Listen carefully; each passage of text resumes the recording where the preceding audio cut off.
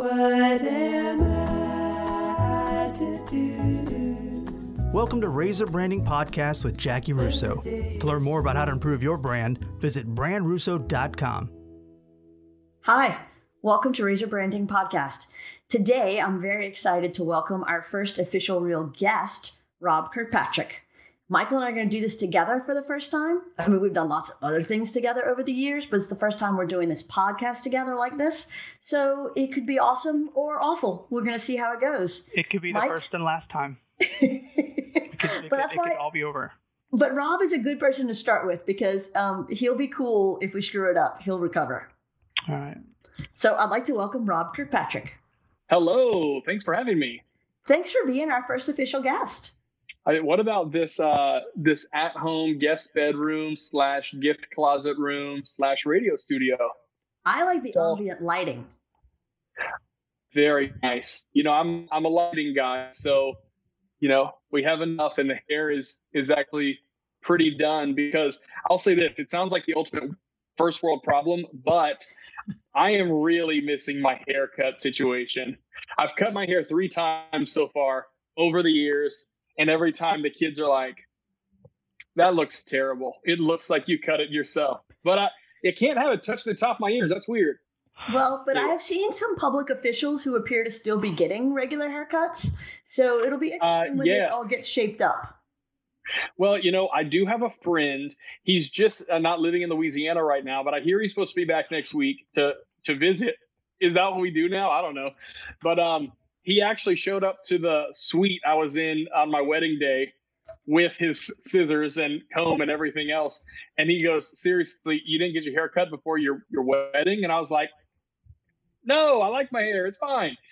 He picked up a chair and he brought it into the bathtub and cut my hair there. So I'm looking to get a black market haircut at some point next week. We'll see. What happens. That's a good friend. Does he have really long arms? Can he do it from 6 feet away?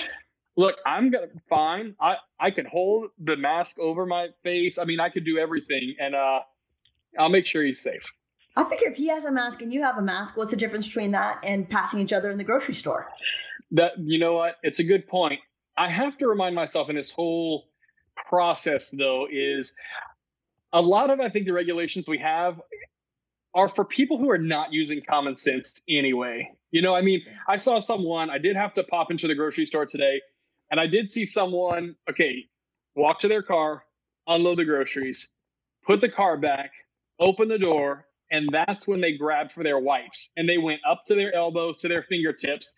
And I'm like, listen, Corona or no Corona, the world would be a much healthier place if everyone did that, you know? So, you know, I'm happy with the wipes. I feel like I'm not touching my face really anymore. And I don't know, I'm feeling a little bit more confident about the new normal. I'm curious, though, about when I saw somebody running the other day wearing a mask, and I saw someone in their car driving wearing a mask. I don't know. I don't know if that's. I guess it's just be safer than sorry. I don't know. I don't know if that's the meaning behind it. But I mean, I'm just happy. I was actually talking to my staff earlier, and you know, because we seem to be yearning for normal. Okay, so what does that mean? What was normal? Are we going to go back to what? You know, life was like before we experienced any of this? I don't think so. I just think maybe the mask situation just gets less scary. You know, we're not used to having to do it here, but maybe we just get used to it and we're all right with it, you know? Or makes it more scary. I think there's people who definitely have the visual, like it makes them feel very uncomfortable with everybody wearing a mask. I know, because it's sort of like my experience after going through the whole Katrina thing, and I know Rita here, seeing a line at a gas station makes me have a semi-anxiety attack, because I remember that feeling of, oh, this gas station has gas, so everyone in town goes there. And so it's almost this feeling like, what do they know that I don't know? Right. Luckily, you know, former KATC anchor Hoyt Harris, I saw he posted a picture of himself in Albertsons this morning. Couldn't tell if he was robbing them or getting arugula, but I guess, I mean, it's changed things. Well, I did see 2 people broke into Kiki Saturday night and stole from them, and they were both wearing the masks. So I wondered if that was some sort of a concern about health while robbing a store approach to thievery.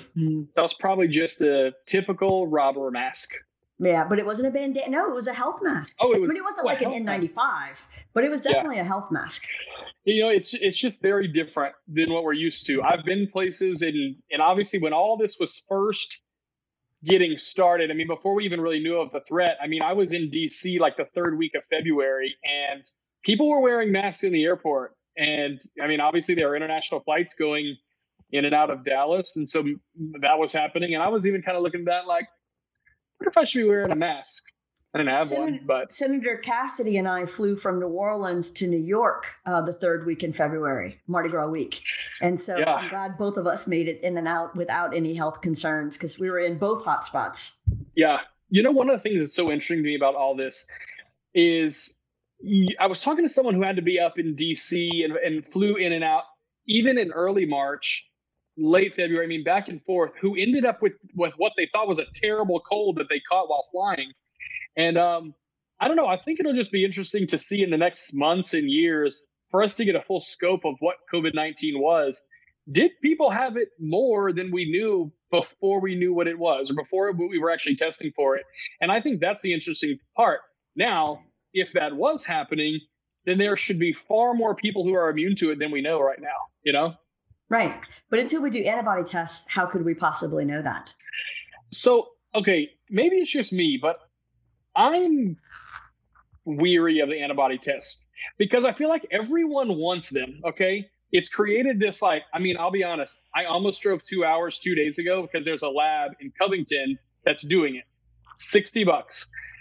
And I sort of feel like $60 in the gas to get there and my time would be worth it if it came out that I had the antibodies, right? Right. So I didn't end up doing it, but I just worry that, everyone, with anything people want a product right now that maybe it's just not all the way. And then what if it's not true? And I get sick. I get people sick. I don't know. These are all things that float around in the Rob Kirkpatrick headspace. Well, and then do you end up where you have a color-coded panel on your phone, green for the fact that you're safe, red for the fact that you're infected? I mean, What kind of world does that become? I'll tell you this, all this news about Google and Apple working together, I'll tell you this. I mean, I feel better with Apple working on it because I feel like they have a little bit of a better track record with privacy. But not that what would you want to protect about knowing if you were positive or not, but just the whole, hey, you've been in contact with someone in the last several days. That's going to cause hysteria. Wouldn't it show that we all were to some degree? Because even if I was passing them in a grocery store, or passing them in a parking lot, I feel like that's kind of, if it's as widespread as we think it might be, then everybody could be. But did you just pass them in the grocery store or did you hold them to the same baskets that they used? And did you touch your face? There are just so many. Like I said, I'm so ready for months and years down the road for us to understand really what the threat is/was. Right. I agree. I think if people fall on different lines right now, either you're on the you're a believer, you're listening to everything they're doing, you're very cautious, you're locked up in your house, you're not talking, then there's the people that's, I guess maybe the skeptics a little bit. They're not sure, but they're still kind of following the rules. Yeah. And then there's like the conspiracy theorists that are on the completely other side that are you're taking my civil liberties. This is a scary world. Where are we all heading? Mm-hmm. And so the reality is which line you fall into and which one is going to be right in the end, and that's what I think is hard because to an extent, I think everyone is a little bit right. I think maybe China didn't tell us everything they needed to. Maybe the World Health Organization trusted them too much. Maybe the president trusted the CDC early on when they said they had it under control. So that would fall into your conspiracy box.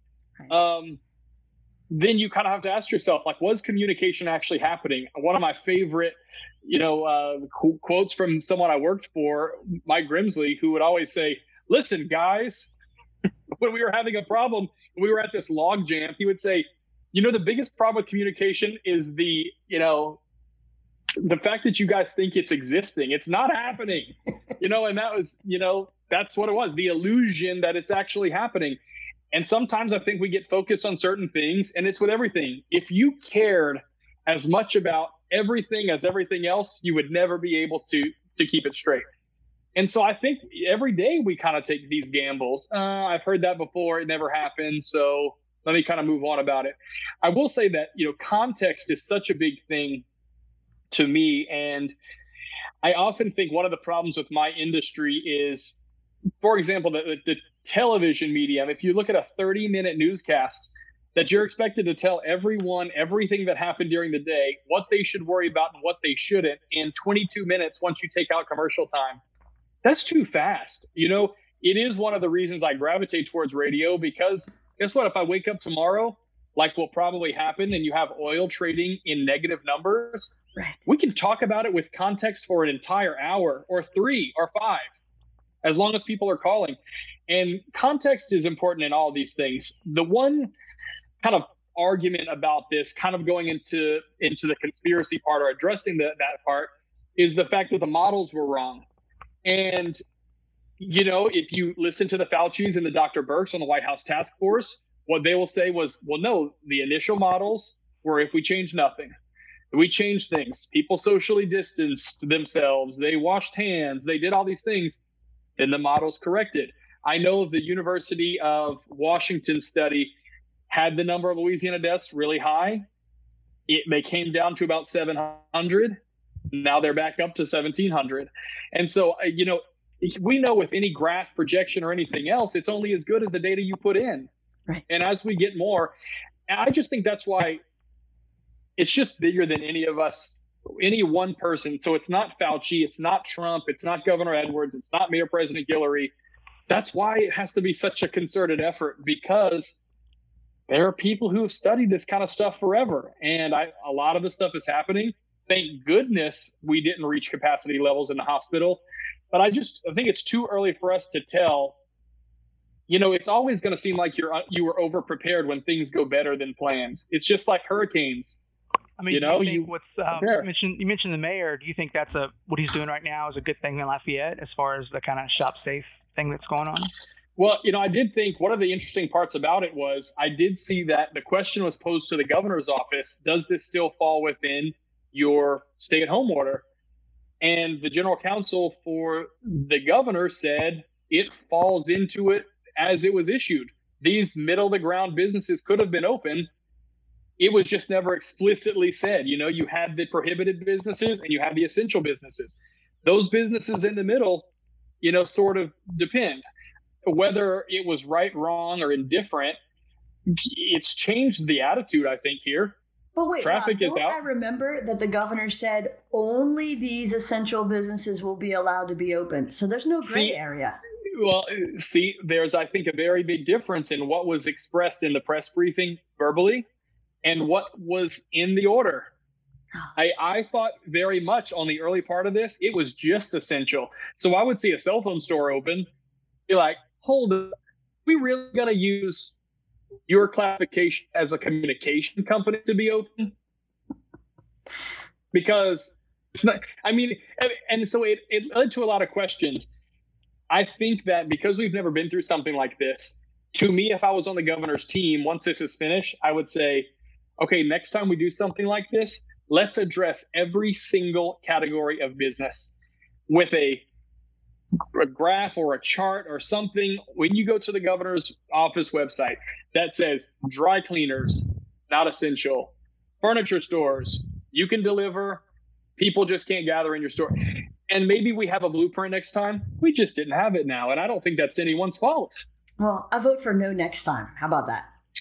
I vote for no next time too. And I do think that we will have to think about it again, just because you're seeing the economic impact. I know early on I was sort of polling my friends because that's what I do. Okay, I'm always just sort of interested in how are people feeling about this. And so, I texted some folks who have, government experience, but also education. Just kind of different. They're just people who are plugged into different things.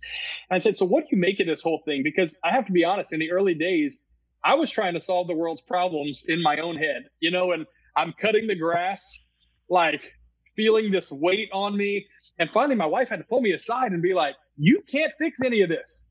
You can finish cutting the grass. You can control what time the kids go to bed tonight, but you can't control what the president thinks, what the economy is going to do.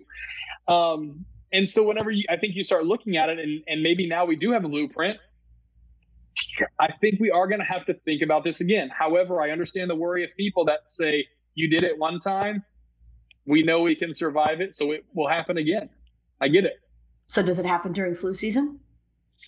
I think that will be the number that I'm interested in, because, once we have a whole year's worth of data, like right now, for example, flu cases, I think COVID-19 to flu cases are like 5-1 right now.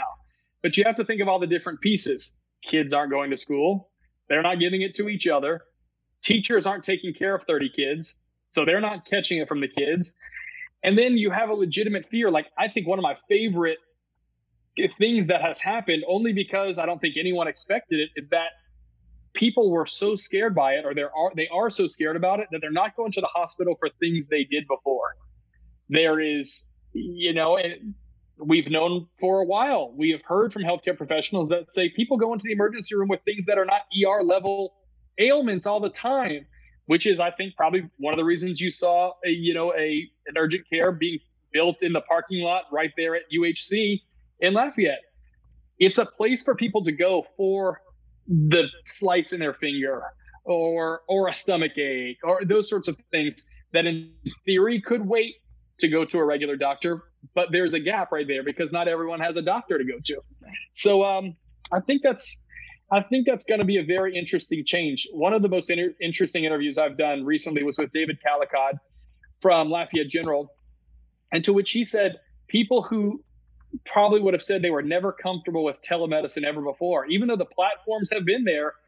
It comes down to usage, though. You could build this platform, but if no one is using it, well, it's going to go to the back burner because there are places that people are using. But when you start talking about follow-up visits for oncology patients, and think about how much safer that could be forever. If you tell the oncology patients, we need to do these over Zoom because I just want to hear how you're feeling, and I just want to tell you what this latest test result shows. I'm not poking on you, not prodding on you. That stuff can't be done, with telemedicine.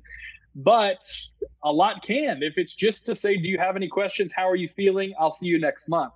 And I think that could be big. On Wednesday, Melissa Bowen's our guest on Wednesday, and we're talking about telehealth for mental health and how people have transitioned to over-the-phone appointments for therapy and how that's affecting them. I think you'll see big gains in telemedicine and Zoom. Two big winners in all this, for sure. Yeah, I think so too. And I also think just working remotely. I mean, even in my own industry, lately there have been a lot more jobs that are like, we don't care where you are. Right. We have a small office in city XYZ, but really we all talk to each other on Zoom and we can get everything done. I also think, because I'm always looking to see kind of what kind of progress is going to happen, I also think there's a little bit of progress in these businesses to feel comfortable that you're not going to just be playing with your dog and not getting dressed at home. I mean, think about a lot of the expense that you have. Real estate is expensive.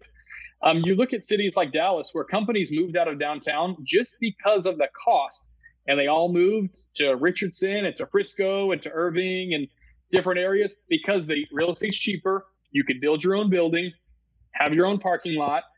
It's just a lot less expensive. Telework is really inexpensive if all you're doing is maybe paying for someone's internet connection and their computer.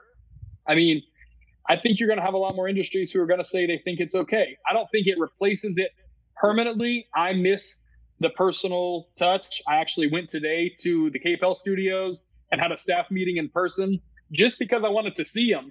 And I know as a manager, it's important for them to see me at the same time. We're like every other business, having to watch things that we never had to watch before, having to change business models and processes with fewer people. I can't do that forever from my house. I need to see them and they need to see me. How do you maintain company culture with everybody working remotely? I think that is the biggest challenge. I sort of have the feeling now, and I've learned to recognize this about myself, I can't do longer than like a 5-day vacation, because by day 5, like I need a place to go. And it's not just, it's crazy. My commute, I get up in the morning, I swing by the kitchen to turn on coffee, take a shower, and I come in. it's weird. I feel like, and then by 2:00 in the afternoon, I feel like I haven't done anything, and that's not the case. I've been working all day long. But the company culture thing is hard, and it does not translate. And we're using all the technology, using the Zoom, using Teams through Microsoft, because our email is done that way. But still, I mean, I find that people I normally have phone calls with are like, hey, do you mind just FaceTiming me? Just so we could have that FaceTime, literally, right, to, you know, kind of see how someone's feeling. And I think it's also important. I think a lot of times managers, just because of how a lot of us are, like to just speed through it. You know what? Let's push through. It's going to be okay. New normal. Let's push through and everything. And I don't know if that's right now. I think we might need to let our employees tell us they're scared, and to say, here's my concern. It might explain a lot of things to you, whether it's a lack of productivity. I saw something interesting over the weekend that said, the next time you're hard on yourself for the job you're doing working from home, remind yourself what you're actually doing is you're home during a crisis and you're attempting to work. Right. And there are, I mean, a lot of people, I'm thankful that, you know, I get up in the wee hours of the morning, I do a radio show for 3 hours, and that's the only time my kids can't come in, you know, or talk to me. Sometimes they do, and I just have to be all right with it. But people who are on these high level calls and different things like that, I think it's important. You know, I mean, it's just a hard thing to do. We talked about fear, though. Like, where is the fear, though? I mean, I think for a lot of people, are they? I guess it just depends. Same thing as earlier. That depends on which side of the road you fall on. Are you afraid of really getting sick? Are you afraid of losing your job? Are you afraid of the economy tanking and not being able to pay for college and not be? I mean, there's so many fears involved with the reality of this that have really nothing to do with the actual getting sick part. You know, I think I've talked to more people that are more worried about losing their job. That leads to such insecurity just in your life. Can I pay my mortgage? Can I keep the lights on? Once you pull all that off, the job really didn't matter. The job was just that constant, you know?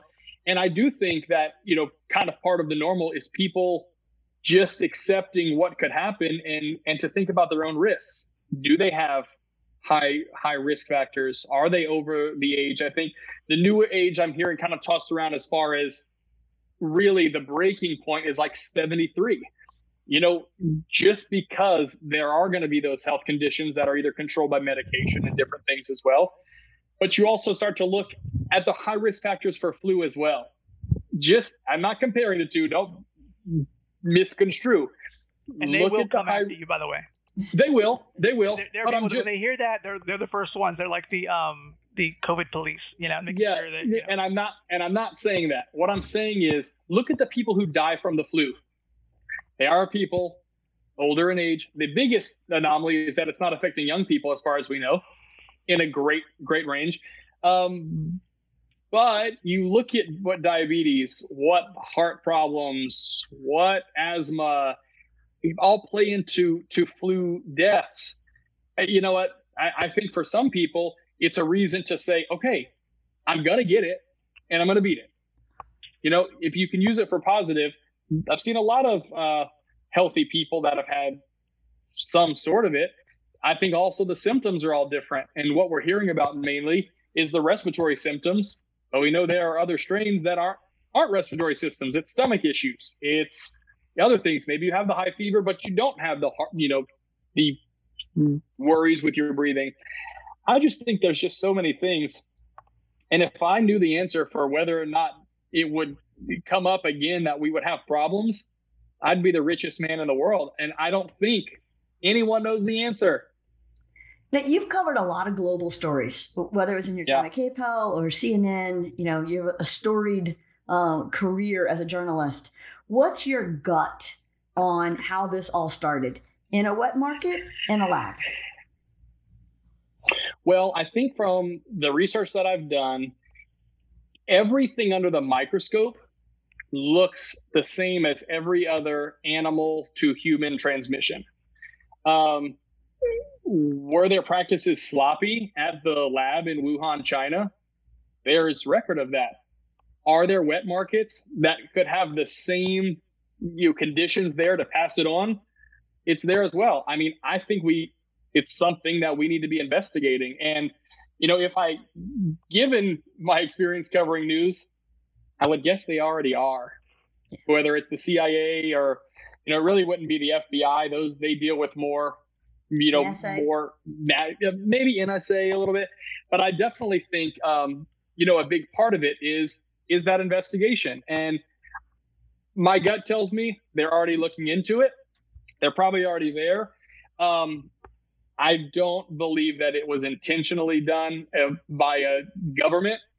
That's just my feeling, because I think there's just a lot to lose. I mean, I hate to even say it like this, but even for China, I just see that it's way too much to lose. I would say it's probably a very, easy story of someone was sloppy. They didn't clean up after themselves. Someone was infected. They didn't want to say it was them. So then they infected more people. I do think that we will eventually have to come back to the reporting, because that's the big question. If we would have known about all of this from the start, would we have made different changes? I mean, look at the two coasts. We have Washington State and California, kind of two success stories of how maybe not widespread testing at the beginning, but the social distancing and everything else. We see their numbers. Then we see New York.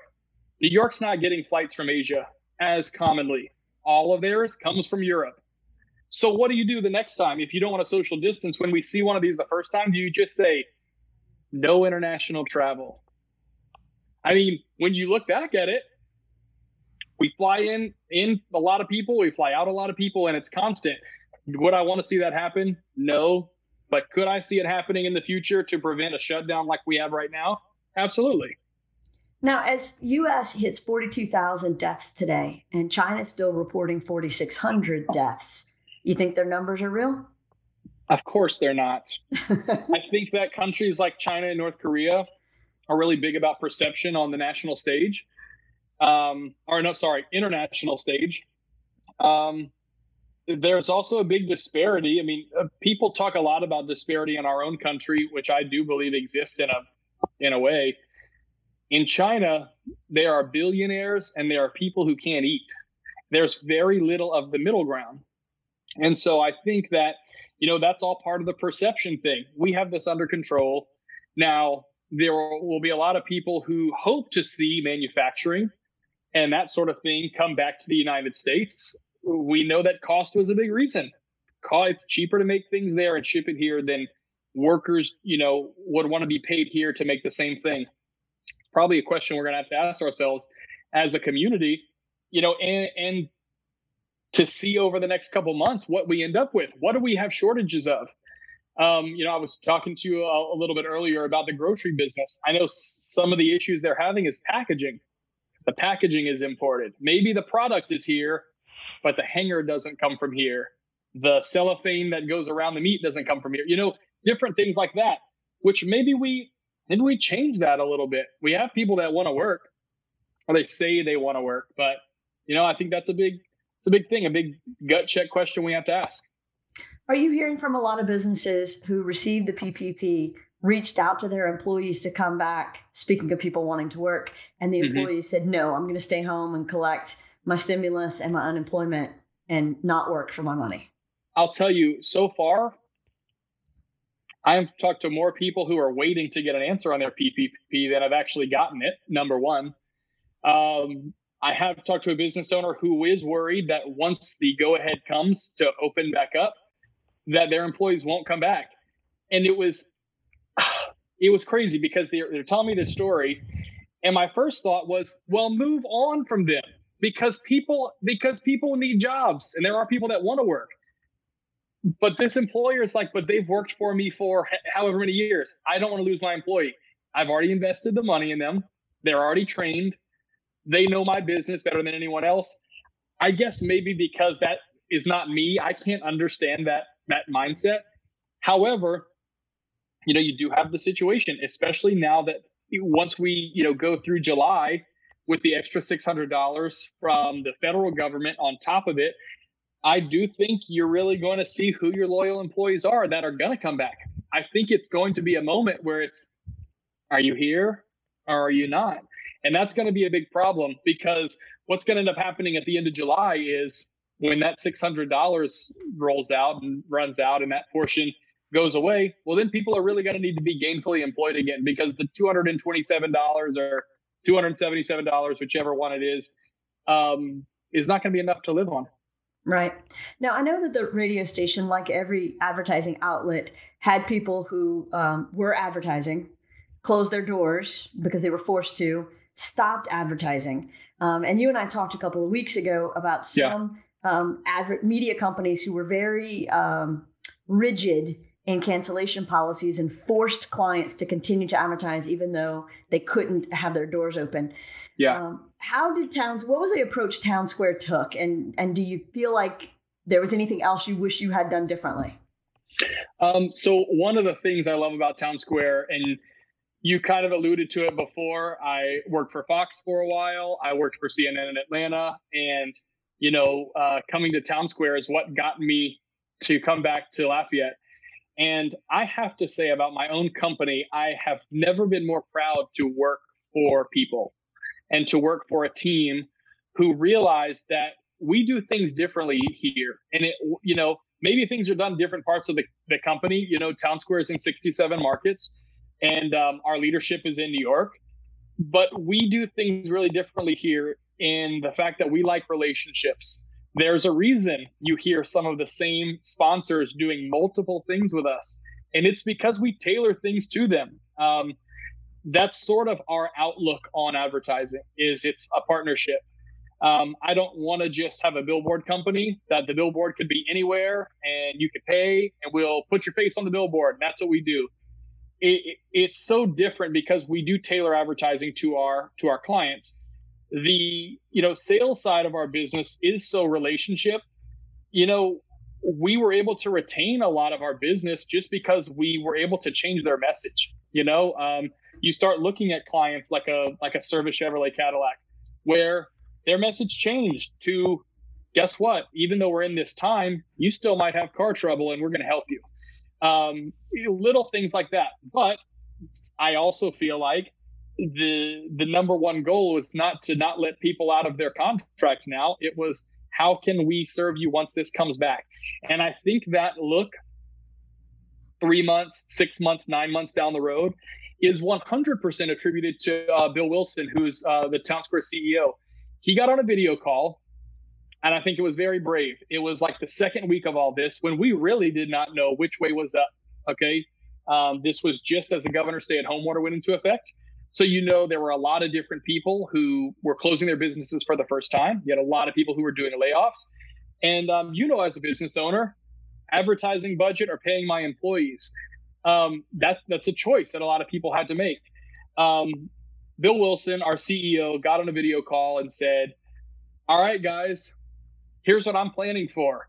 And I think the best thing, and I don't think it's nothing proprietary, I think it's a sign of really great character. He said, hope is not a strategy. I hope this is not as bad as it looks like it is right now. But we got to push forward. And on the other side of this, we have to have a company that can thrive. And that really rejuvenated everyone. He got everyone on the same page to, okay, here's what we are. Programming side, my guys, we're going to focus on information. We're just informing. Nothing else matters but getting the latest information, getting it out there. I got to tell you, Bernadette Lee, who I do the show with every morning, spends more time on the phone with people than anyone else I've ever worked with, dealing with people's problems off air. And, I've worked at a lot of places, and, unfortunately, whenever you're all about content, hey, you get a good phone call, save that for the show, like what we're going to do. It's just not the way she operates. And it's one of the things I love about her. So many businesses called and said, hey, this is what I do. How can I do it safely to still comply? And I think that is a big part of it as well. The programming side focused on that. The sales side literally focused on reaching out to every single one of our clients to say, how can we help? And you know what? In some of those cases, the way we could help is for them to say, we have to suspend the business we're doing with you right now. And for us to say, we're going to be here when it comes back. It's going to come back. Was that easy to say in week 2? Absolutely not. I didn't even believe it. But now you sort of look around and you see where we are. And I wouldn't even want to see the numbers for unemployment in the parish right now. I hope that as things come back, these businesses have to add people back. But that could take some time. It will for sure take longer than it took to get rid of it. Right. So talk to me about how you position people when it's talking about the relationship. And I know, for example, glass half full. It seems like you really make an effort to focus on the ways you can tell stories for the advertisers and the people you have relationships with. How does that work for you? What's your process? So, I really dive into every client individually. I think that's one of my secrets to success. One of my favorite kind of quotes and just, mindsets, I guess, about dealing with clients. It actually came from Sarah Blakely, who was the founder of Spanx. And one of the things she says, and a former classmate of Michael Russo's. Really? Yes, they went to school together at Clearwater High School. Well, there you go. It's true. I was totally not acknowledged by her then or now. Are you wearing Spanx right now? I mean, no. To each his own. No, she went on to do real well, but like I said, I was way below her social radar in high school and to this day. So one of the things that she says, kind of a vision for the company is she believes you should sell the problem, not sell the product. And so the problem, you think about Spanx, you think about all the problems that Spanx solves for people. That's what you sell. On my side of things, I love to meet with clients and I love to have a really laid back meeting to say, what's your issue? Where do you want to grow? Is it because you don't have enough people coming in and buying drinks? Are you having people that are coming in to just buy drinks and you have food? That's in the restaurant business. In the car business, are people just coming in to get the most expensive car, but you really need to sell all lines of cars? Those are all questions that we ask on the front end. Glass Half Full was one of these deals where I wanted to start telling these stories because it's different than anywhere else I've ever lived and anywhere else I've ever worked, where people, when you ask them, they're willing to tell you what it took to get there. And there are so many different characters, whether it's people that and you see all the time, whether they're in their own commercials or not. And then you talk to some of these business owners and you're like, oh my gosh, why have I never heard this story about why this restaurant was here and not there and what happened before? So that's a big part of, I think, what we do. And because my background is news, I'm able to listen to someone for 4 hours and say, okay, 3 hours and 45 minutes of that happened to everyone. But this decision that you made in this year, we got to talk about that. I mean, it's little things. I mean, I'll tell you, like one of the things is Ruffino's with the cotton candy. It's just something to talk about, and you know what? I bring people to town or people come to town and they want to meet and we go there. I'm like, guess what's going to happen at the end of this meal? This restaurant is going to put cotton candy on your table. I mean, it's just little things like that. And I love to grab onto those little nuggets because I truly believe this place is different. It's the only reason I'm back. I'm like, I think they call us boomerangs. We left, experienced things, and came back. Aileen Bennett, by the way, I don't mean for this to be a big name dropping thing. I just have to talk to a lot of people. But Aileen Bennett writes the BU column in The Advocate. And I would say all these great things about her, even if she didn't write one about me. But we met in the parking lot of Town Square for 20 seconds. No joke. She did Bernie's weekend show. And I caught her. She was already in the car. And I was like, is that Aileen Bennett? I got to go say hi. In 20 seconds, she said things to me that I thought about for the next 6 weeks until we actually sat down to have like a 3-hour coffee date. It was crazy. But she said, we were talking about out-migration for some reason that day. And, the idea that people leaving here for better jobs and for better opportunities and everything else. And she, I guess, knew that about me, knew that I was here and then I left and I'm back. And she said, I don't think out-migration is a bad thing. We want people to leave, learn things, and bring it back and make what we do better here. And I thought about that because I think we put this goal on making people stay. you got to stay, which is good. I'm happy that I'm back. I wish no one would leave. I enjoy my life here, but I know I wouldn't have near the opportunities I've had if I would have stayed the whole time, and I would not have the experiences of seeing things. Sometimes you need to deal with real emergencies before you come back here and there's two bar owners who are mad at each other and you're like, let me just drive downtown and calm this down. It's the balance of the brain drain with the brain gain. And so the boomerangers bring that balance. And anytime we can create the import of people, we can kind of build that balance. You're talking about Ruffino's and Ruffin and the cotton candy. Michael, do you want to tell Rob what you've been working on this week? Well, Ruffin's a really neat guy. If nobody's met him, he came in. He's always, what I like about Ruffin as a client, we do work for him, is that he will do anything, and he's all in. He brings me. You could tell that, by the way, by the walls inside of Ruffino's. Yeah, the guy must not say no. He's that guy. They're going to make a movie about him one day, and it's going to be really, really great to watch. He's got so many stories. Like, we're talking one day, and he says, talk about name dropping, and he says, you know that, now I'm going to drop his name, the odd rapper. He has the tattoos on his face. Yeah. Post Malone. Yeah, he's like, I was hanging out with Post Malone, and he's a really weird dude. He really was hanging out with him. They had a moment, Who else can really say that? But anyway, he came in the other day and we recorded because of the cotton candy thing. I think who was it that stopped by to pick up from them and they posted something? It was the chicken guy. Todd Graves. Crispy Crunchy guy? Yeah, I'm sorry. Todd Raising Cane's. Raising Cane's. They're friends. There's a lot of chicken men around here. There are. He's the big one. But he picked up some food, I think, from him, and he posted on his Instagram page. So he called him the Candy Man.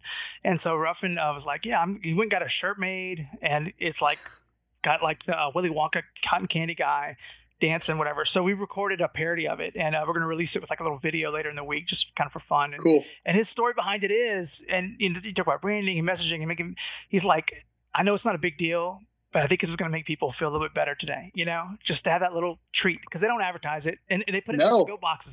And the man is do they? Okay, good. Oh yeah, the man is literally in his office. I went there the other day, and he has a machine on his conference table, and he's whipping the cotton candy himself and putting it in bags. Like it's all over him. He's covered in sugar. The whole room smells like sugar. But it's a messy process, by the way. It is. But again, their whole thing is celebrate life, and he's trying to bring a little bit of joy to people, and not just to tout them, but it's like there's restaurants all over that are really working hard right now. Just do little things. Yeah. Yes. Yep. Yeah. He's going to be a guest on Friday, and so he's going to talk a lot about why being remarkable and celebrating life is so important to him. And we might be able to debut that video if it's finished in time. That's what I'm hoping. That's he came in and recorded here. We have a little studio set up, and it was actually a lot of fun. So, yeah. That's cool. So what was young Rob Kirkpatrick like? Tell us about the Scared. Scared of what? Scared of life? What's weird is I was always like, I have a younger brother who is like 3 years younger than me. He would do everything first. He would ride the roller coasters first, and then I'd see that he lived, and I'd go the second time. And it's funny because now I'm seeing it with my own kids. Like I have a 5-year-old, or she'll be 5 tomorrow, and a 6-year-old. And the 6-year-old will make the 5-year-old do everything first. And so it's actually pretty funny. And occasionally, especially when I was really early on in the news business, people would tell me like they were really surprised I could handle it, because I was the guy that was like, I'm out of a parade with a crowd. Like that means that everyone's gonna fight, and I'm gonna be in the middle of a fight, so I'm gonna stand back. I'm not going up against the float. It was just never me. But when I tell you, other than being a pilot, that was a pipe dream I always had, but I'm colorblind, so it's a no-go. It's like an instant, sorry, you can't do it. There's nothing to correct that. And sometimes you have to follow blue lights to purple lights. Well, they all look the same to Rob, so you can't do that. Anyway, this is the only thing I ever wanted to do, ever. And the only thing that I ever thought I would be good at, or would know how to do, or any of this in third grade. And you know what? I don't even know how to control this. I'm sorry if you're hearing my dings, but people are watching right now and dinging me. And I just tried to press. I think I can press. No, I lose you. Anyway, So I always wanted to do this.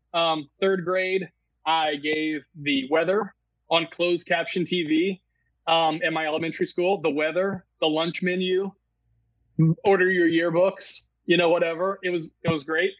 When I think back to it, it was a great way to not have to go to class first. I would go to the library and I would do this production, and I'd show up 30 minutes later, But I've always really been interested in how things are connected, how people are related, family trees. I love that stuff. I mean, I have it in my own family, and I cracked a big one. Like last Thanksgiving, we had a middle name wrong, and it literally led to it, the whole part of a family tree I was missing. And so I've always known I wanted to do it.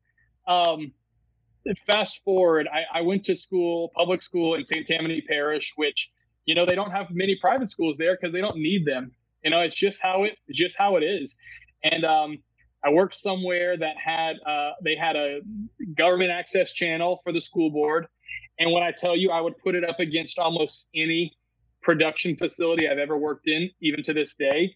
They figured out a way to make sure they could educate kids. And so they were able to write really great grants for industry level equipment. So that's how I learned. And I never wanted to do anything else. I graduated from UL in 2 years in a summer because I didn't change my major, and I just gobbled up courses and always took winter intersession because I was ready to go. And it's I've been working full time, I think, since I was a freshman at UL, and what was your just kind of how it happened. Professional job after college in journalism? What was it? So my first really outside of college was Fox. Was in Dallas. I worked during college at KATC.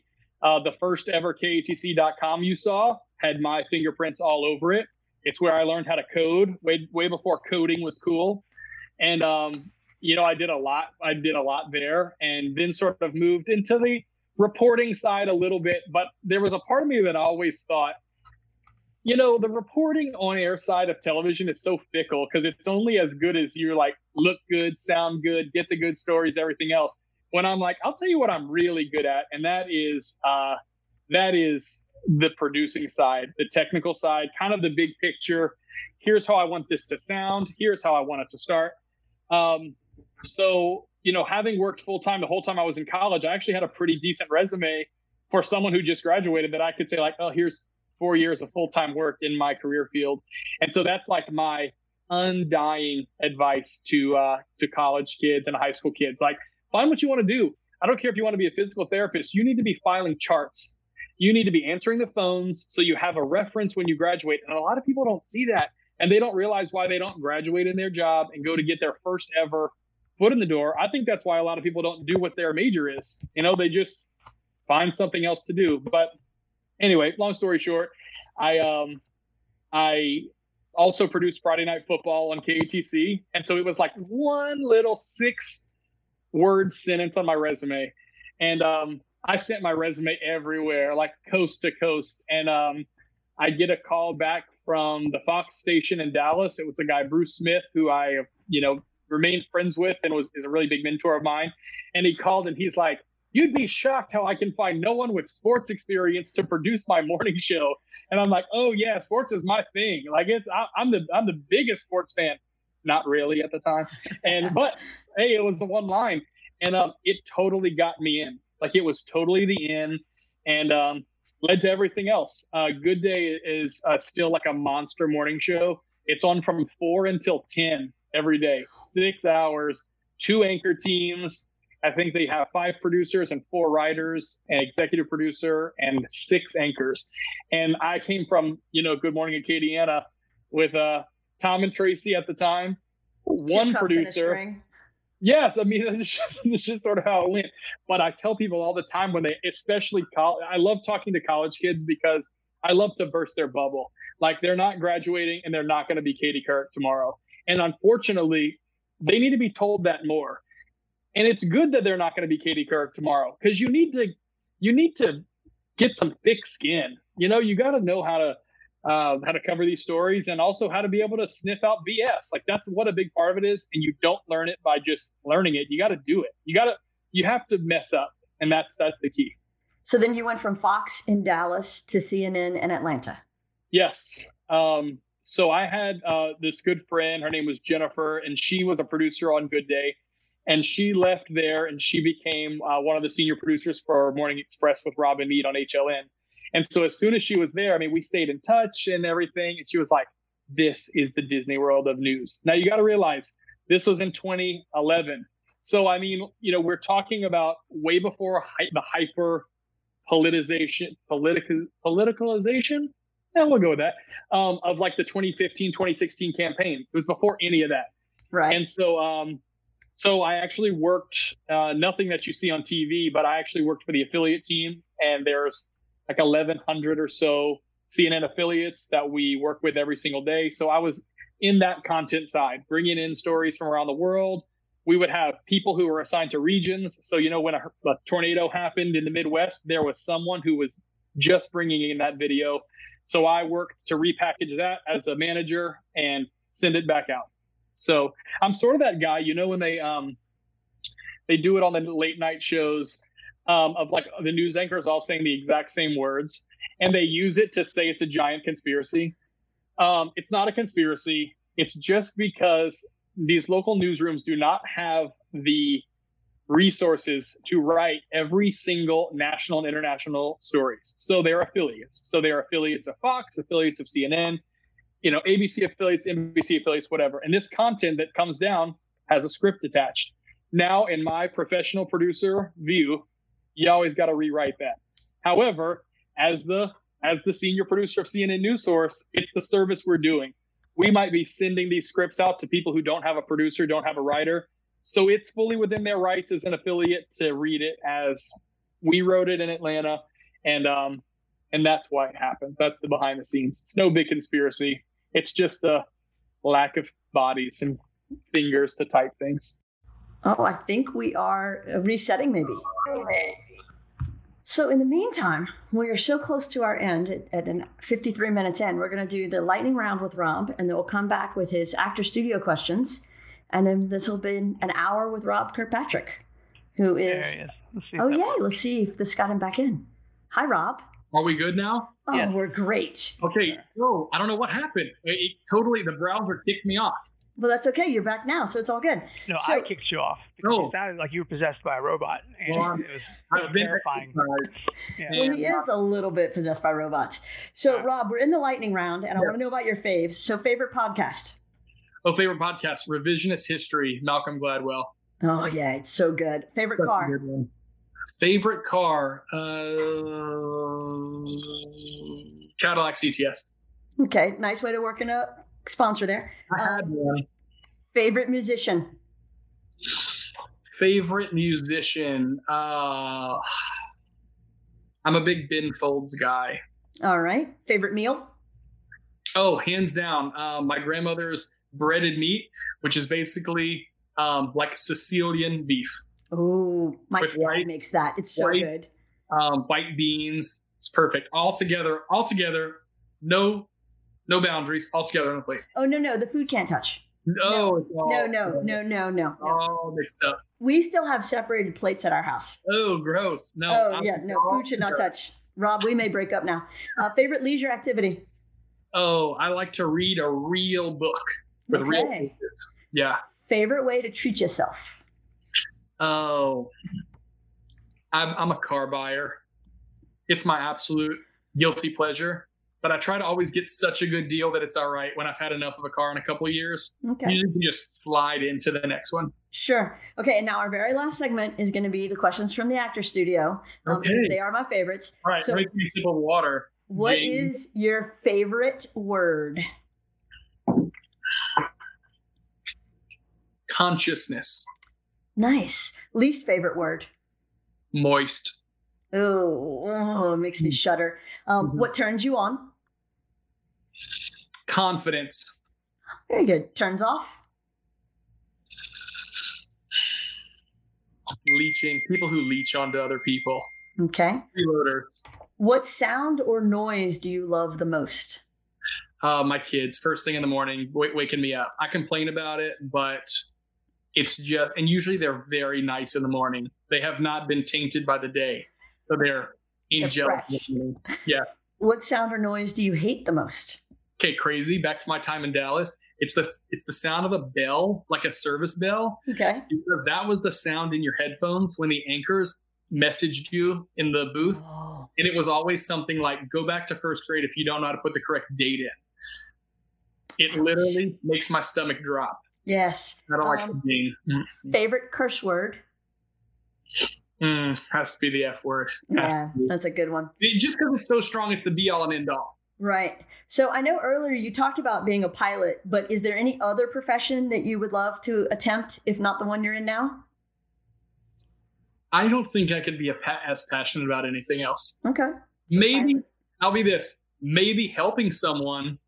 Maybe the business in a different way. Helping someone to do what I do. Oh, I like that. Well, maybe that, but yeah. What profession would you not like to do? Oh gosh, I could never do food service. There are some times when I have to like spray off a plate in my own house, and I can't. Like I'm a gloved dishwasher. I can't touch it. Oh, I can't imagine. All right, and last but not least, when you arrive in heaven, what do you want God to tell you at the pearly gates? You stuck to your guns, and you were nice. You smiled. That was all. That was things, but I'll take it all. I'll take it all. Important. Okay, you smiled. All Good right. job smiling, Rob. Rob, thank you for spending this hour with us and chatting about where you are in the world. Lightning round, and I might have to add it to my show just to punish people, but I'm like sweating. But there's no wrong answer. That's what makes it fun. Yes. Wow, this has been fun. Thank you for having me. Thanks for being here. We really appreciate it. Absolutely. Bye. See you soon. Bye. And thank you all for being with us for this hour. I hope that you enjoyed this episode of Razor Branding Podcast. And tune in next time where our guest will be Melissa Bowen talking about mental health during this time of the COVID-19 pandemic and what you need to do to keep yourself moving forward. Thanks so much. Bye.